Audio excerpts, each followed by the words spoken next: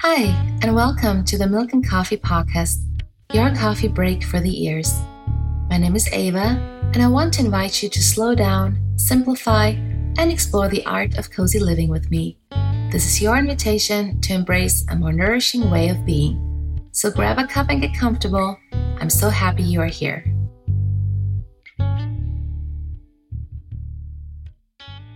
Hey, hello my beautiful friends, how are you? We finally had our first couple of invigoratingly cold days here in Oklahoma, and I have loved every raindrop and the cooler temperatures so very much. Me and my husband got to sneak away and watch Killers in the movie theater this past weekend, and so I just wanted to use this space to highly recommend this film. I think it's such an important story that truly needs to reach more people, and I thought it is my responsibility as someone living here in Oklahoma today to share this with you here. So go see that movie or read the book, Killers of the Flower Moon, or also read the book A Pipe for February, which is written from an Osage perspective. Anyways, I hope wherever you are, you have made yourself comfortable with a cozy drink. I just made myself a cappuccino and I added a big dash of cinnamon and a nice heaping of maple butter. And that feels perfect for me right now. I hope you found something that's perfect for you. Today, I want to talk about cozy gift giving and also cozy gift receiving with the Christmas holidays in mind. Now, you may feel this is a little too early to talk about it, but it was very important to me to get this episode out before the madness that is Black Friday here in the US and the madness of consumerism that is about to unfold with it. So I want to start out by saying that I am trying to keep Christmas presents at a minimum for our family, and this has several reasons. The most important one is that I'm so very lucky. I have no true lack in my life. I have a warm home. I live in a mostly peaceful society. We are currently in good health, and my belly is always full. Wow, right? So much to be grateful for. So there's not really anything I particularly need, neither do my children. Now, of course, there are things that we want, but the beauty of simplicity is to ask oneself, as William Powers writes in his book, and I recommend this book, it's called New Slow City. I can have what I want, but can I want what I want? Now, what does this mean? Right? It means I can acquire the things that I want, but can I be sure that it is in fact something I want? And not, let's say, what a marketer wants me to want, or an influencer wants me to want. Now think about our children and, in air quotes, trending Christmas presents that parents stand in line for or wait for a release, online to make sure they can get their hands on them. Would you say that is something your child really wanted? Or were these wants more objectively designed that we should be comfortable with, really? So there's a lot to ask oneself when it comes to our wants, when it comes to our Christmas wishes. To me, a Christmas wish or a Christmas want is something that either fulfills a very practical need or is something so exquisite, and mind you, not necessarily in a monetary expensive way, though it could be, depending on the year, but it's something that I would normally maybe not splurge on for myself. This could be like the nicer beeswax candles or the better, lotion. I don't know. Something that's where I'm hesitant, or, often for me, it's actually art, because though I love art and I appreciate it so much, it's hard to justify that to myself to buy art. And so I think it was 2 or 3 years ago, my husband bought me this beautiful large art print from Sophia Lind from Sweden. And I just adore that so much. Anyways, now I'm just rambling. In our home, we have many conversations about what we want and why we wish for them, if the wishes make sense, or if some wishes can be overlooked or replaced with an activity, right? Because the thing is, and I tell this to my children all the time, we can have all the wishes, but not all wishes have to come true. And I'm not saying this lightly. But I know the value of talking to my 8-year-old about, why other kids get so many more presents, and that is not a reflection of love, but it's simply a reflection of how their family decides to do things. And so I talk very openly to my children about how our family wants to do things and why. So even if she has a hard time seeing the beauty in a more simple Christmas now, I believe she will later. To me, Christmas always meant so much more than the presents. It was singing together, discovering the decorated and lit snow, or, sitting at home crafting lanterns or doing other crafts. As I got older, it meant meeting my friends for a cup of mulled wine at the Christmas markets, or meet up for fondue and game nights. The whole Christmas time for me is just so special. And to this day, the next couple of weeks are my favorite weeks of the year. I just really love ending a noisy, busy year with slow weeks full of holiday cheer. And the gifts, to me, they're like a wonderful little part of it, but they're not it, right? Looking back on my own childhood, I do not feel any lack. Yeah, my parents also kept it quite simple, to be honest. And we got often a lot of practical things like pajamas and socks and underwear and books. And then we would get like one or two bigger presents. And I remember so many of my presents vividly. Like for example, remember the year where I received the Barbie bedroom set. I don't know if anybody knows it, but you flip the bed around and it was a beautiful tub, and you could flip the vanity around to reveal a pretty window with curtains. Still remember that. I also remember the year that I saw the stuffed animal Saint Bernard dog. It was quite large in a catalog, and it was quite pricey for a stuffed animal.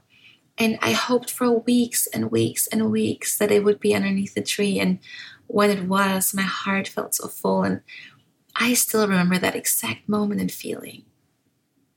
And the dog's actually still around too. And, if you listen to this podcast, or if you've followed me or know me personally, and that means something. So that is the type of feeling that I want my kids to have as well, right? I want them to remember individual presents, individual moments. And I want them to remember these winter months as so when it comes to the gift giving in our family, we try to largely stick with this beautiful rule that everybody gets something they want, something they need, something to wear, and something to read. So within these 4 presents, I try to find handmade treasures. Like I just ordered a leather doctor's play case off of Etsy for my daughter because that was on her wish list. And I also do not feel awkward about gifting my kids used items. Like I found a new Without Text Simple Folk corduroy dress online for just a fraction of the price for my daughter this year. And I also bought used Silly Silas tights for the littlest one. My husband and my daughter and I sat down just a few evenings ago, and we do this every year and I talk in this podcast episode, I want to reference that I talk mostly about her because she's the oldest, so she's the most intentional about all these things, right? Her 2-year-old little brother is not quite there yet with his awareness. And then Winter, who has autism and other things, he's a big part of all of it, but he will not sit down, for example, to craft a wish list by himself. So anyways, a couple nights ago, we sat down with hot chocolate and candlelight, and we drew our wishes onto our lists. And we also crafted ones for the boys.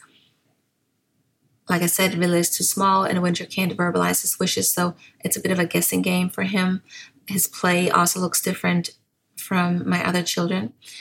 But then on a different night, and we also actually did this, I think, Saturday per my daughter's request, me and Smilla baked some cookies, and then we put the wish lists outside with some of the baked goods and a candle so that the Christmas angels will see them and pick them up. Now, we are a German-American household, so traditions blur quite a bit around here. And I honestly just let my daughter lead the way with her fantasy and her beliefs. And at this point, she's still very determined that an angel comes down to get her wishes. So that's what we're going with.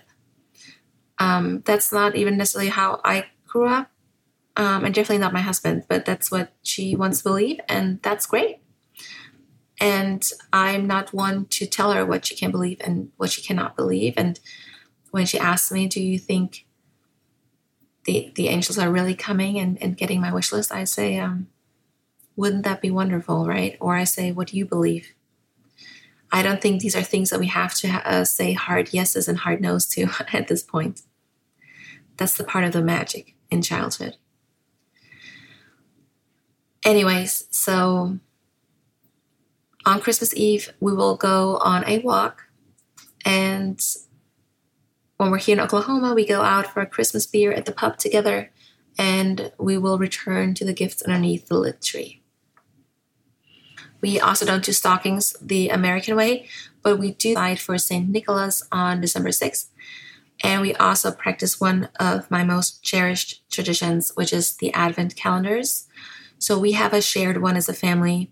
And each day someone gets to open and find a sweet treat, a small toy, like maybe a bird collar or felting needles or yarn or socks or a little wooden car or a little book.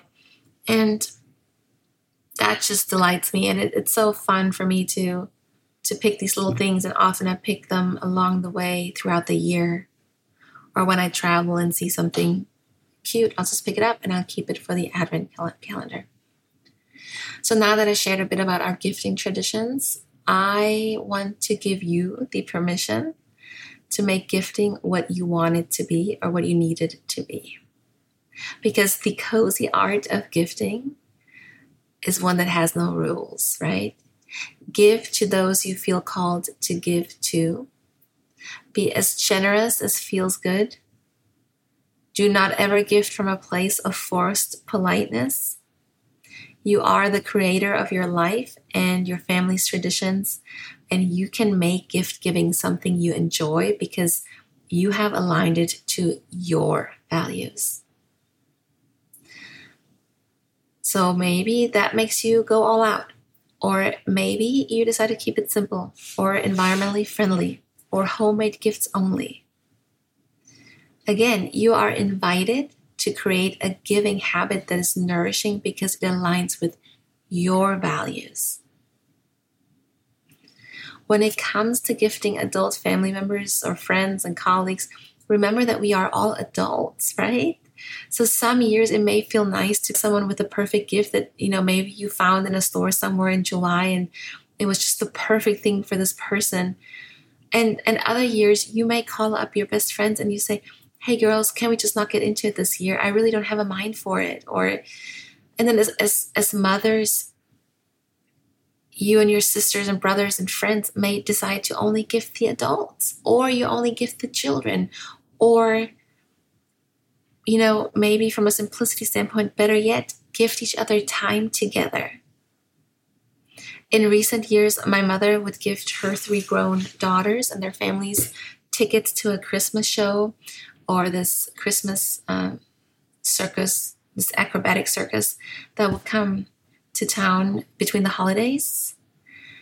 And that has become such a treasured experience. And the years we don't fly home to Germany, we miss it dearly. I remember also that when us girls got older, we would do a Secret Santa. I mean, we called it a little bit different in Germany, but, we would only buy one bigger item, which we decided on a budget together. So everybody kind of has a guideline. And then you only bought one gift for whoever person's name you drew. And I love that. And it led to so many creative presents because we all tried to find the most perfect present for the person we picked. And because we could focus all our energy on just one gift, we actually had the brain space to do so. I remember one year I picked my brother-in-law, and this is a person who I just really don't know that intimately. And so I really made it my mission to find out about him and find things that I thought he would enjoy. And then one year I found these really cheap, I think maybe around 35 euro tickets with Ryanair to fly from Germany to Dublin for St. Patty's the next year. And so I surprised my sister Catherine with that. And that was a Christmas and a vacation that will always be so deeply cherished by the both of us. Anyways, what I'm trying to say is you do you. I deal with unwanted gifts and more unwanted items coming into my home this time of the year. That is one of the most received questions. That's probably by far the question that comes into my inbox the most around this time of the year. And here is my very cozy and very simple and kind and honest approach. You open up the conversation. You tell the gift givers, which often are immediate family members, parents, in-laws, aunts, uncles. You tell them what it is that you want, or better yet, what it is that you value. Tell them that you're trying to live a simpler lifestyle and that you would really appreciate less items coming to your home. Tell them if you value quiet wooden toys over noisy plastic ones. Tell them if there are companies you absolutely don't feel good supporting or some that you really do feel great about supporting. Tell them if you would rather prefer time spent together over gifts received. Tell them. Okay. Did you gently communicate your vision for yourself and your family to them? Did you honestly but firmly tell them what your preferences are? Wonderful. You did good. Now understand that it probably didn't matter to them, right? It took me a while as well to realize that there is the art of gift giving and then there is the art of gift receiving. And it's not all about me. And so if you have gently and honestly communicated your wishes, you have done your job. If the giving party ignores your wishes because they would selfishly or generously, or most likely a combination of both, bring things into your life that you didn't want, then that is on them. Let me give you a gift right now. All right, a few words from me to you. You can gracefully, gratefully receive an item and not attach these emotions to the item. Here's how I deal with unwanted gifts. I accept the present and I accept the love, the effort, the money, and the time it took for the gift giver to get this to me. I see the meaning of this gift and I cherish the gesture and the intent. And then I allow myself to let go of the item because all these positive emotions are not in fact attached to this item. I have communicated my boundaries. If they are overstepped, and when it comes to gift giving, this is a tough one, right? Because it's done ever so lovingly, ever so out of love, it seems on the surface. So it's kind of hard to be not feeling guilty. But this is what I'm telling you. You can feel the gratitude for the act of the giving and not feel forced to hold on to the gift itself. This has been a revelation to me. The gift givers need to give, and I call it a need because often There's just a lot of unprocessed emotions behind it when people buy gifts, even though they know it's what they have been asked not to do. I don't think it's ever done really out of spite. I think there's a lot of other stuff going on. So if the gift giver's need is to gift this to me, on them, and my need is to honor my values and my simple minimal home, and that is on me. And in practicality, that looks like receiving with grace, and then phasing it out, because in the end of the day, I choose my values first. I hope that advice was helpful for you.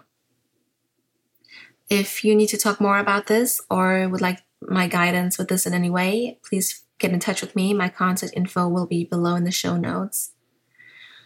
And I also want to point out here that over time, I've noticed there's also something to be said about really, honestly reacting to the gifts that you receive, because you could receive something that you specifically said you didn't want, and you can still say thank you, but not pretend you're overly joyous, right?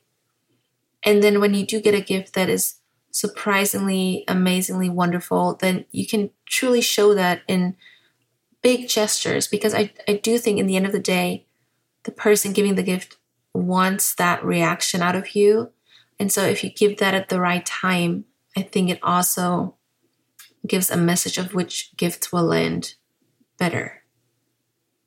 Anyways, I wanted to end this episode really cozy though, and so I want to share 5 very hygge gift ideas that are very simple and very slow indeed. So the first one is honey. So a few years ago, my mama bought all of us 3 girls different jars of local honey, and it was so simple and so special and thoughtful. And the sweet golden liquid, it's just pure joy. It's the goodness of nature and the hard work and the persistence of the honeybees.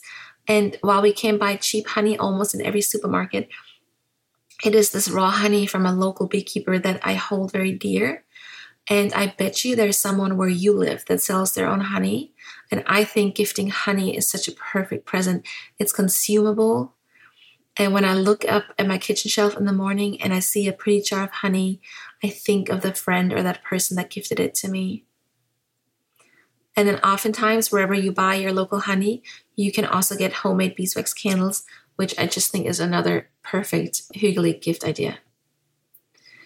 I also think that really any high quality groceries or consumables that we normally wouldn't splurge on make such good gifts. And, this kind of ties a little bit back into my food episodes, but, good, gently produced and organically sourced olive oil is not just rich in flavor, but it can be so expensive. So especially in the current economy, we might not often buy these superior products for ourselves, even though they give us joy and nourishment daily. And so I think gifting these things is quite luxurious and beautiful. And especially if you know that someone's really into cooking and sharing meals with friends, what a great gift to give.